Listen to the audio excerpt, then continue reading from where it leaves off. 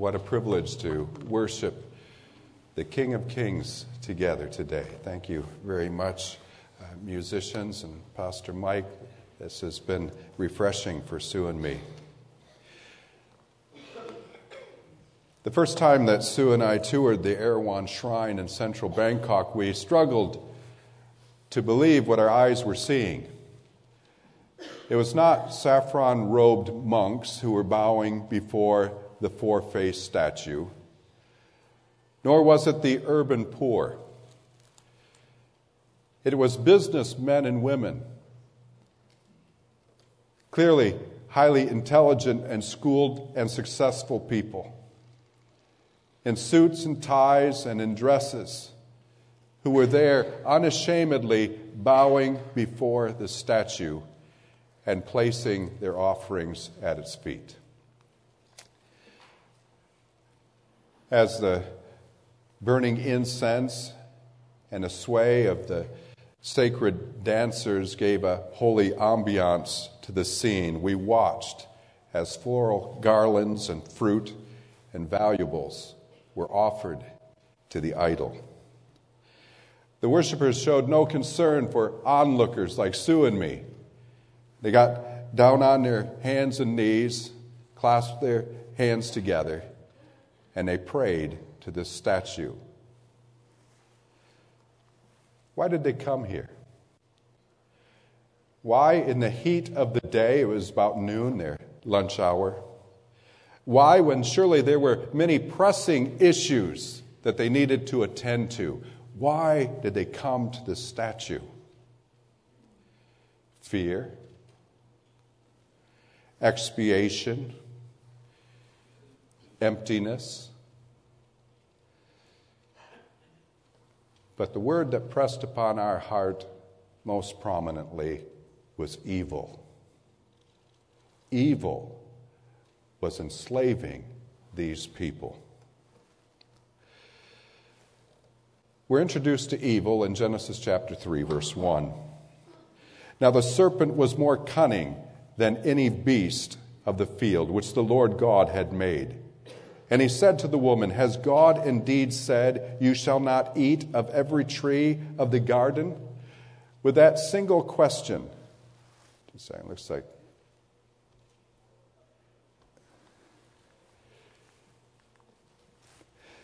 with that single question, the serpent sowed seeds of doubt and disappointment into the heart of Eve.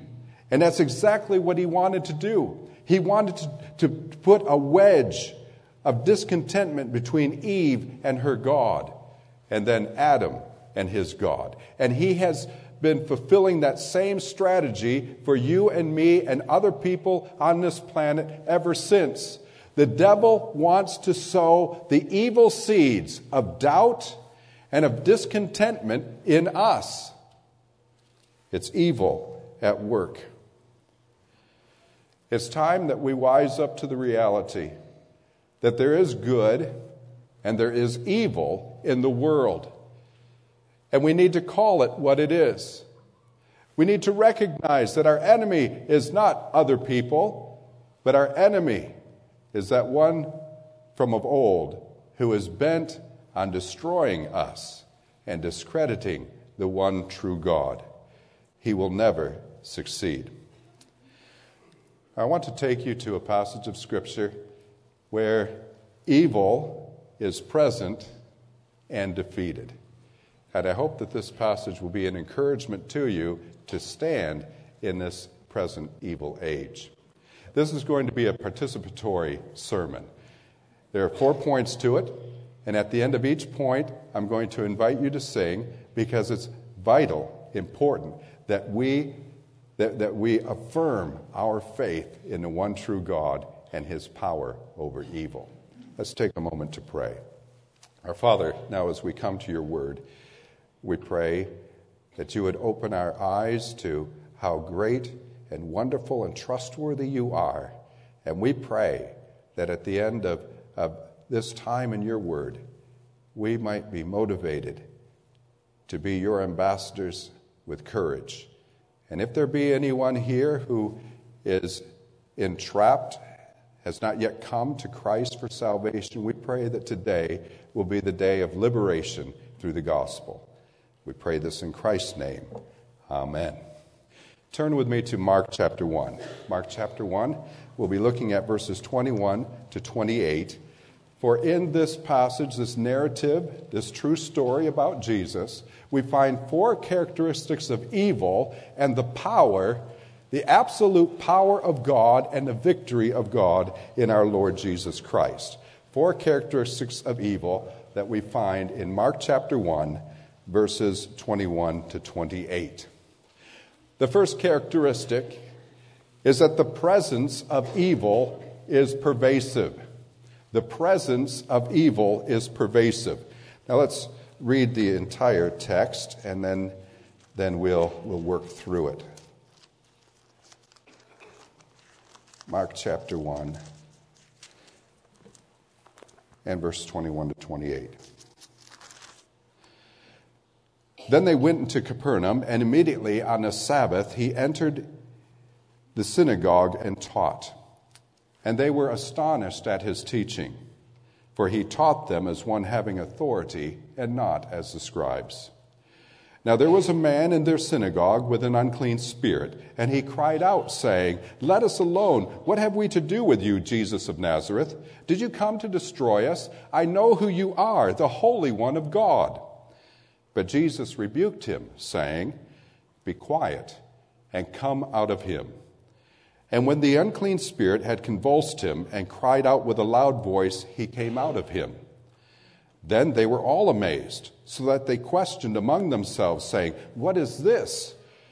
And what new doctrine is this? For with authority he commands even the unclean spirits, and they obey him." And immediately his fame spread throughout all the region around Galilee. Four characteristics of evil. The first one, there in verses 21 to 23, is that evil is pervasive. It's pervasive.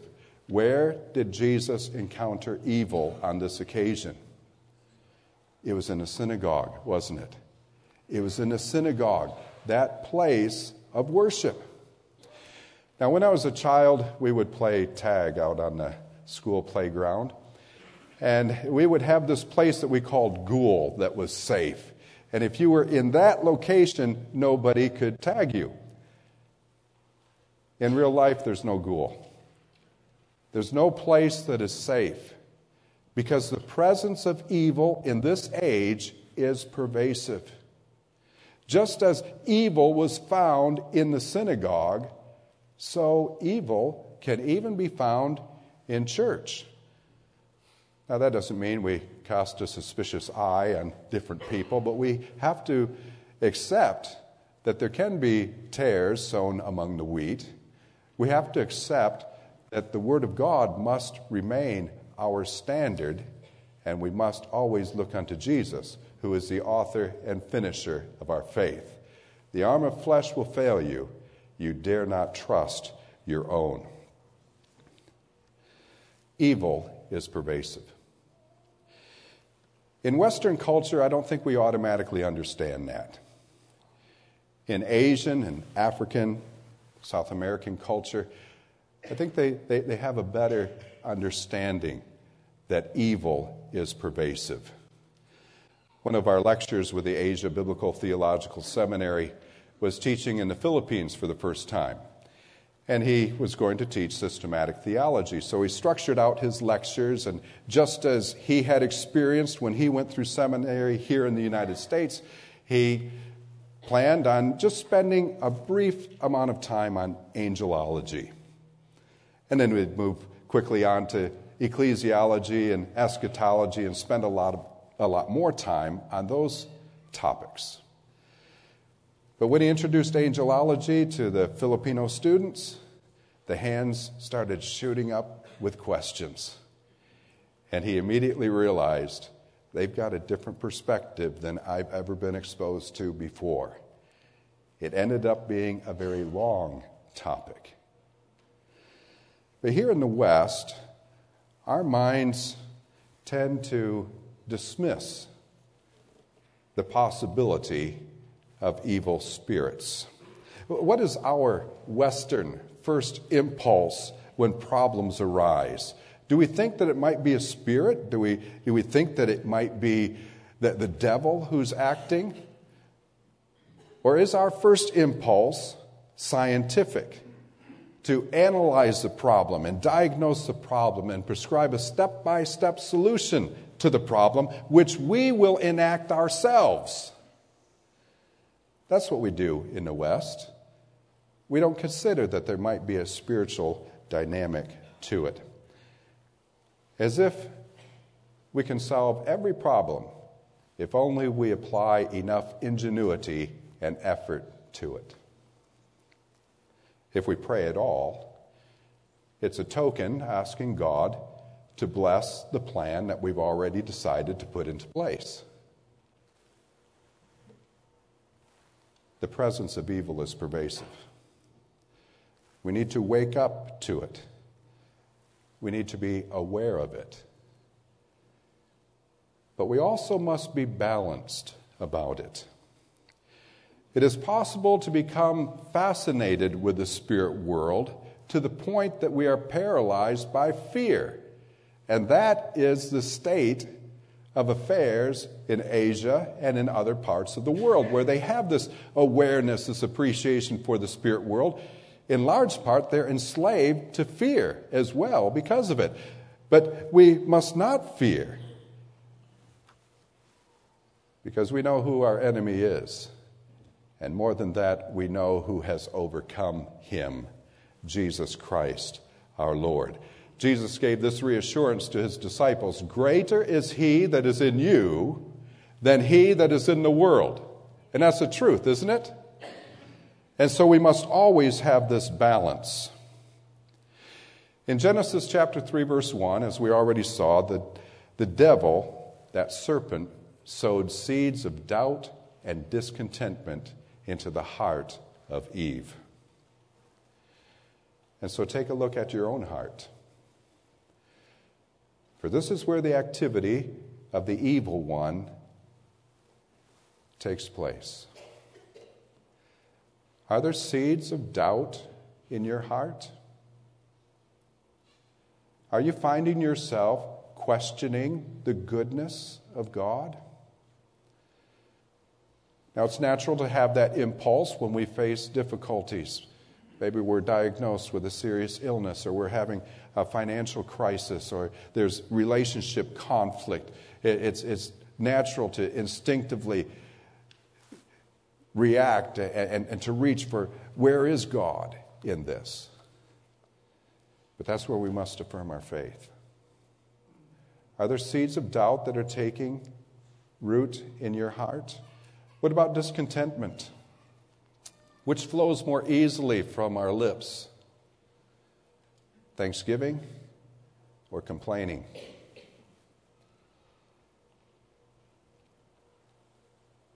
Evil is pervasive.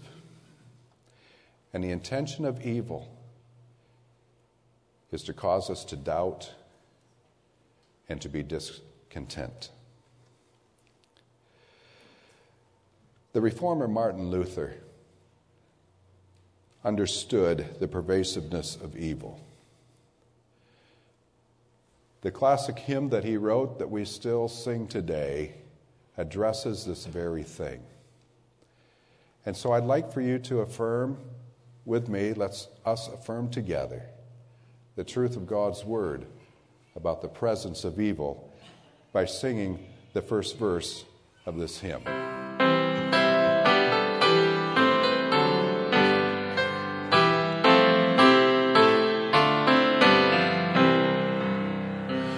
A mighty fortress is our God, a bulwark never failing.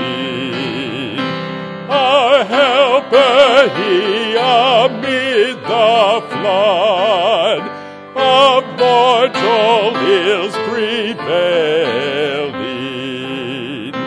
For still our ancient foe does seek to work us woe. His craft and power are great.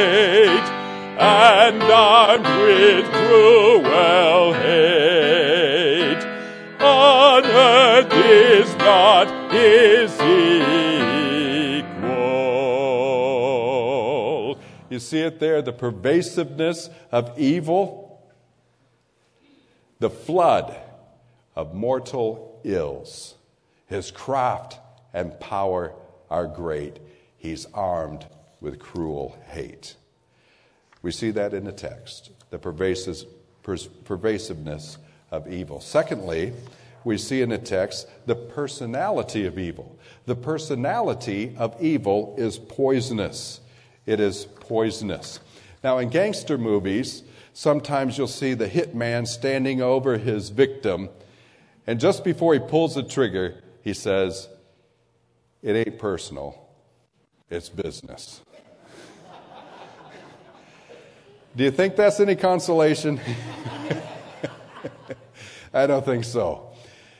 But when it comes to evil, it is always personal. It's personal. For evil is not a force, evil is a person. The devil is a person. Demons are persons. And it is personal, the hatred that they have for you, and especially for Jesus Christ. Look at verse 23 and 24. This evil speaks. You have to be a person to speak, don't you? And he cried out, saying, "Let us alone. What have we to do with you, Jesus of Nazareth? Did you come to destroy us? I know who you are, the Holy One of God."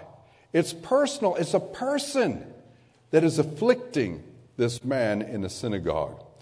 The origin of evil is not a mystery to us. The Bible tells us. It tells us in Isaiah 14, verse 12, that God created Lucifer. Lucifer, the star of the morning, a powerful angel, great authority and ability. And he rebelled against God.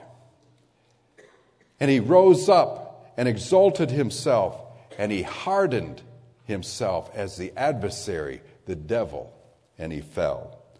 Isaiah 14, verses 12 to 14 read, "How you are fallen from heaven, O Lucifer, son of the morning. How you are cut down to the ground, you who weakened the nations. For you have said in your heart, I will ascend into heaven. I will exalt my throne above the stars of God. I will also sit on the mount of the congregation, on the farthest sides of the north. I will ascend above the heights of the cloud. I will be like," what's it say? "The Most High." I will be like the Most High, the adversary, the devil. And likewise his followers who fell with him, the demons, those angels who fell, created to serve God but rebelled against him. It's personal. And the personhood of their activity is highlighted in the Old Testament and in the New, in that we see that when people offer sacrifices to idols such as Sue and I saw there in Bangkok at the four-faced Brahma, the Bible says they are offering sacrifices to demons, to personalities. Let me show you where it says that.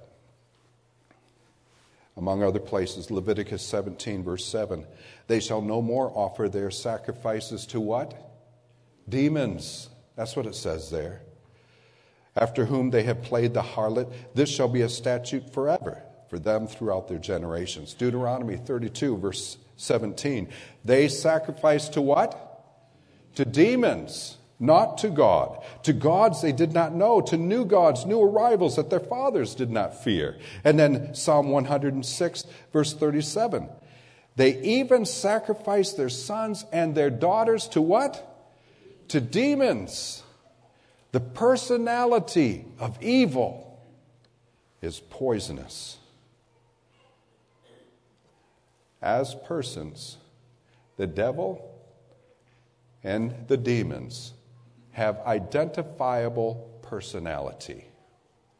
Jesus described the characteristic of the devil, his personality, this way. He said, He was a murderer from the beginning and abode not in the truth, for there is no truth in him. When he speaks a lie, he speaketh of his own, or he speaks his own language, his native tongue, because he is a liar and the father of it. The personality of evil is poisonous. It doesn't happen by chance that we are attacked and opposed. It happens by intent, by purpose. I take you back to the four-faced Brahma. Why was the Erewhon Shrine created in central Bangkok on prime real estate? Well, it was created there because in 1956, someone intended to build a high-rise hotel. And the construction of that hotel was plagued by mishaps right from the very beginning, culminating with a valuable load of Italian marble going down with a ship that sunk. And so they consulted the spiritists to understand, why are we having so much difficulty with this place?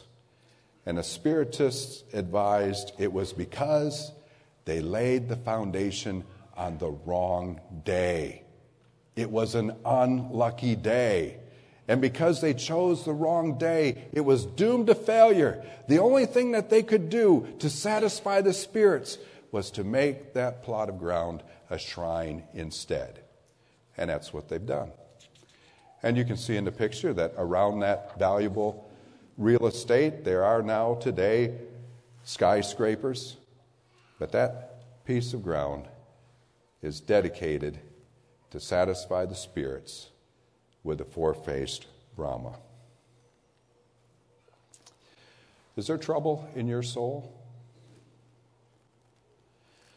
Don't overlook the fact that we have a personal enemy, opponent, and his attacks are real and personal. So what should we do?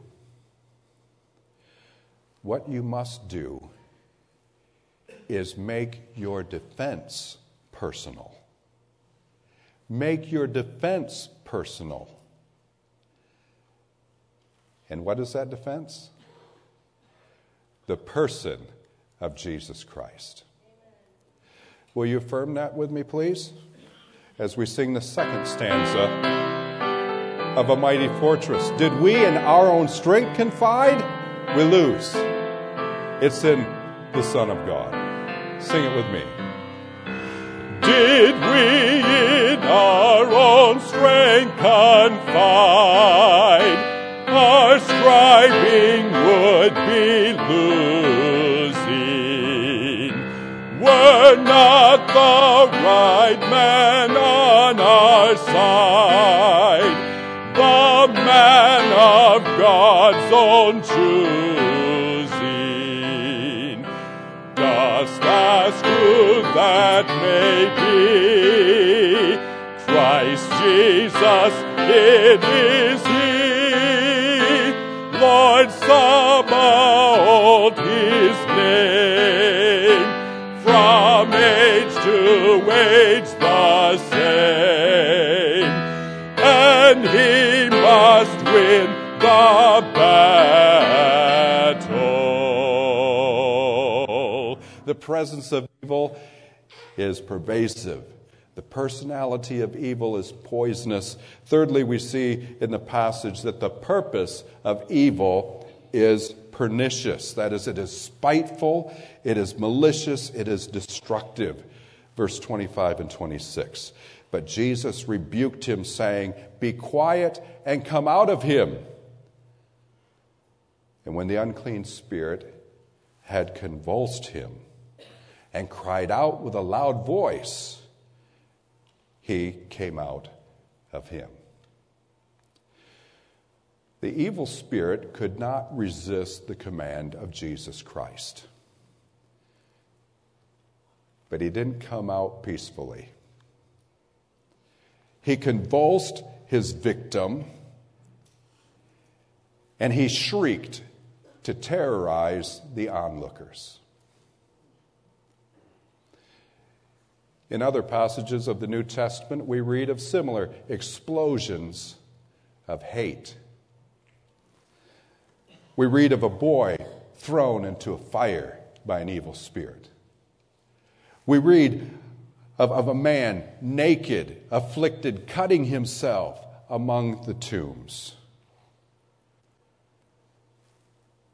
And we read in the Bible predictably that this rage will culminate when the devil is cast out of heaven and he wages his final battle. But what awaits him is the bottomless pit and eternal judgment in the lake of fire. It's noteworthy that when Jesus taught his disciples to pray, he included this phrase, "And lead us not into temptation, but deliver us from" what? From evil. Deliver us from evil. Now again, there is a balance to how often we give the devil credit. We can give him too much credit and thereby glorify him. There is a segment of Christianity today that is taking upon themselves the initiative to try to identify the names of spirits in a locality and to take the battle to the spirits. That's foolishness. We read in the Bible of someone who attempted that same kind of thing, and what happened is they were abused and fled away naked. We should not be seeking to bring the battle to the spirits. But I think in our circles, especially in Western countries like Australia and the United States, we tend to err on the opposite side in not recognizing that there is evil and that evil opposes us. A common place where the influence of evil surfaces is in our relationships. Satan knows that a house divided against itself cannot stand, and so he attacks our families, and he attacks our churches, he attacks our community, that there might be division among us, and that we might think that this person over here is my enemy, or my wife, it's her fault, or my children, it's their fault. And that's why the Apostle Paul in Ephesians chapter 5 and chapter 6 catalogs relationships.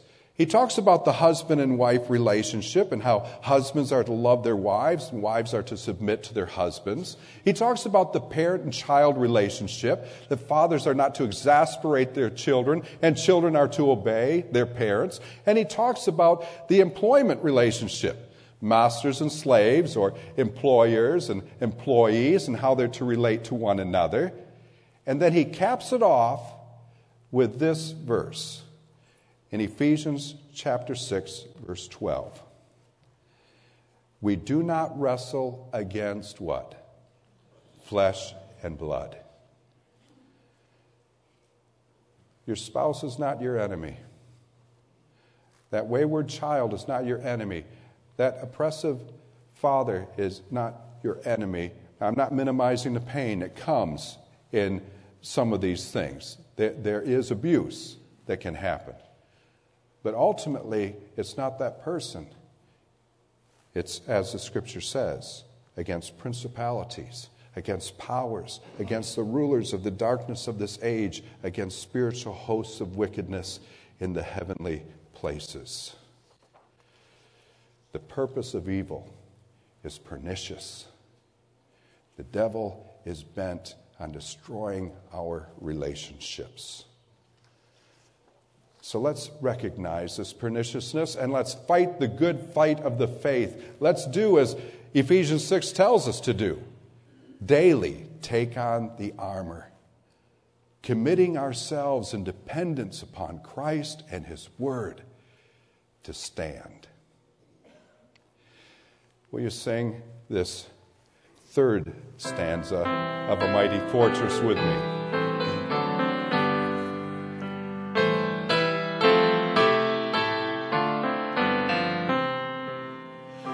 And though this world devil's field should threaten to undo us, we will not fear, for God hath willed His truth to triumph through us.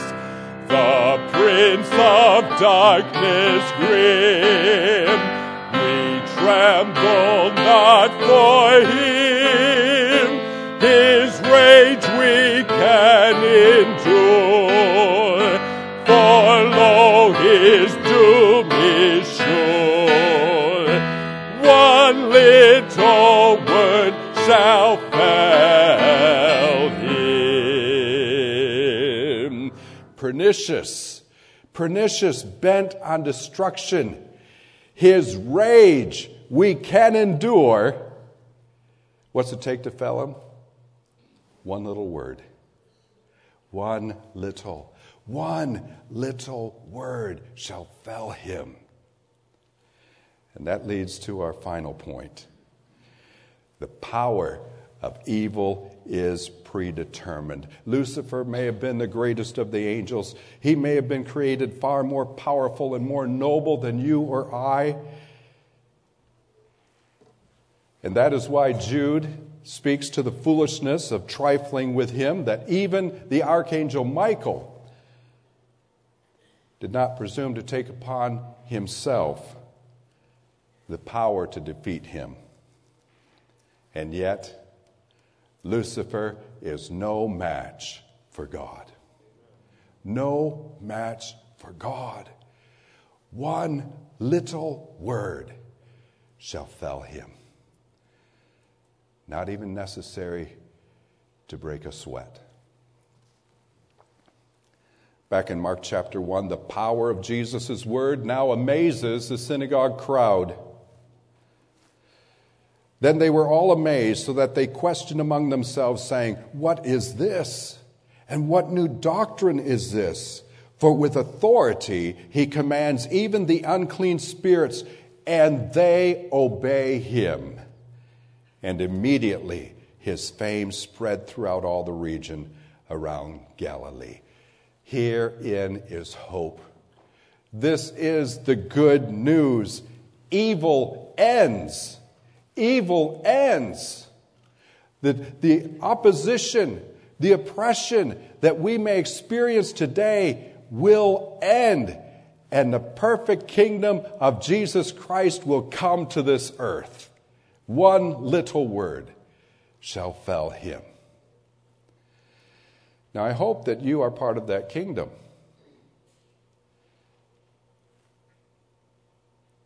The central focus of Scripture is the love of God for you and me. He did not treat us as enemies, but He had compassion on us as sheep that were lost and without a shepherd. God commended His love toward us in that while we were yet sinners, Christ died for us. It was at the cross that Jesus became sin for us, that we might be made the righteousness of God in Him. It was at the cross that He atoned fully for your sin, for my sin, that we might be liberated, forgiven, and cleansed. No more hold over us by the evil one, by death, by sin, but liberated, transformed into a child of God. The invitation in the Scripture is simple. Whosoever shall call on the name of the Lord shall be saved. Have you been saved? Have you called on the name of the Lord? I love that word, whosoever. It doesn't matter what you've done. It doesn't matter where you've come from. Whosoever. The blood of Jesus Christ, God's Son, it tells us in 1 John 1:7, cleanses us from all sin. If you have not come to Christ, won't you come to him today and be saved?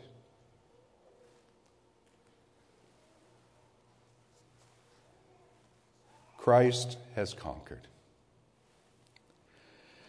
And once liberated, our blessed privilege is to be his ambassadors on this earth and to declare liberty to the captives right around the globe. That is our mission. On the 17th of August, 2015, evil visited the Erewhon Shrine in another form.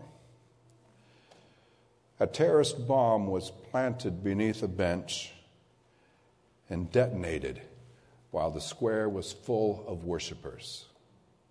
20 people were killed, 125 were wounded. And sadly, that is a scene that is repeated with frightening regularity right around our globe. Whether it's terrorism, or it's an active shooter, the horrors that are taking place in our world leave us wondering, why? What is happening?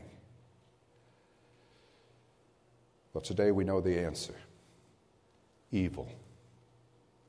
Evil is happening. Evil that is as active, more active than ever before, because the evil one knows his time is short. On a global scale, hope is dimming. There's fear, there's despair, there's militantism. Stop the refugees, tear down the mosques, carry a gun at all times. The time is ripe for we as believers in Jesus Christ to hold up the banner of truth, to hold up the hope of the gospel, to hold up the authority and the dependability of Jesus Christ, who has conquered and who will consummate his kingdom. And I believe it's coming soon. It's time for us to not be afraid, but for us to stand and to more boldly than ever before invest our resources, our people, in taking this glorious gospel to the darkest places on this planet, beginning here in St. John's and to the uttermost parts of the earth. It's time we declare the truth. The devil is defeated, and Jesus Christ has won. And so I invite you to sing with me this last stanza. That little word that shall fell him, let's acclaim that word, the Word of God.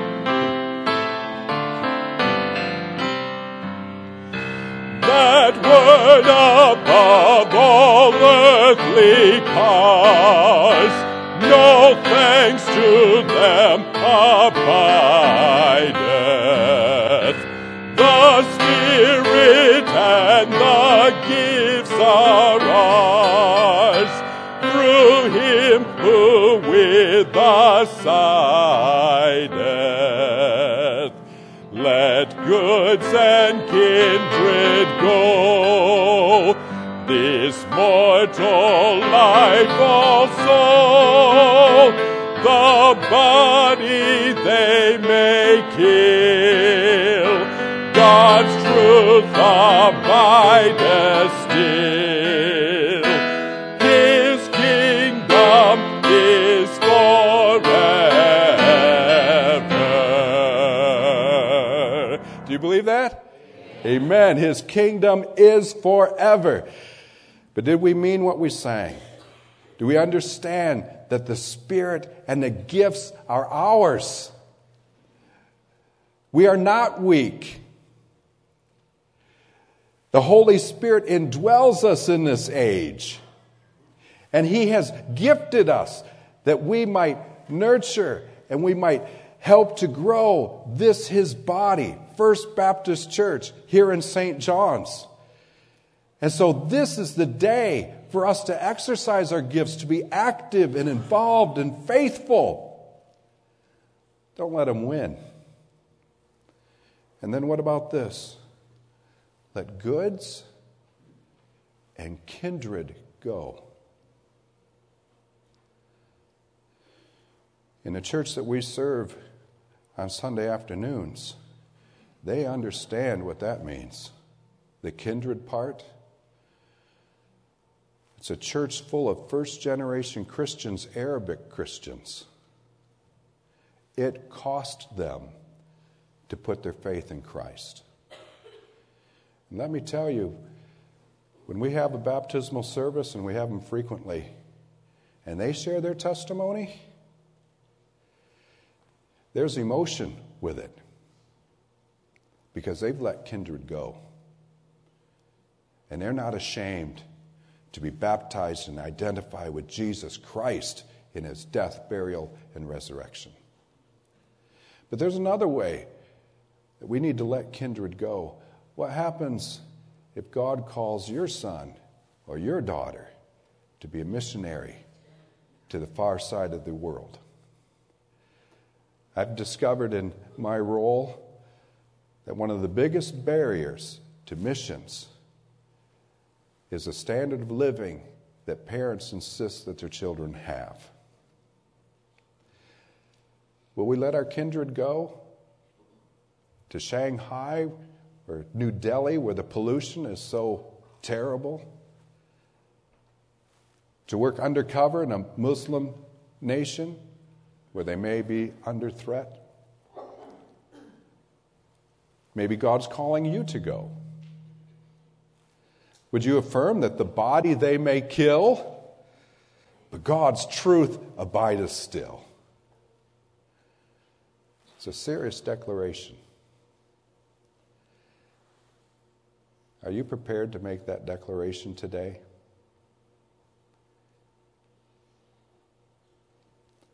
Our Father,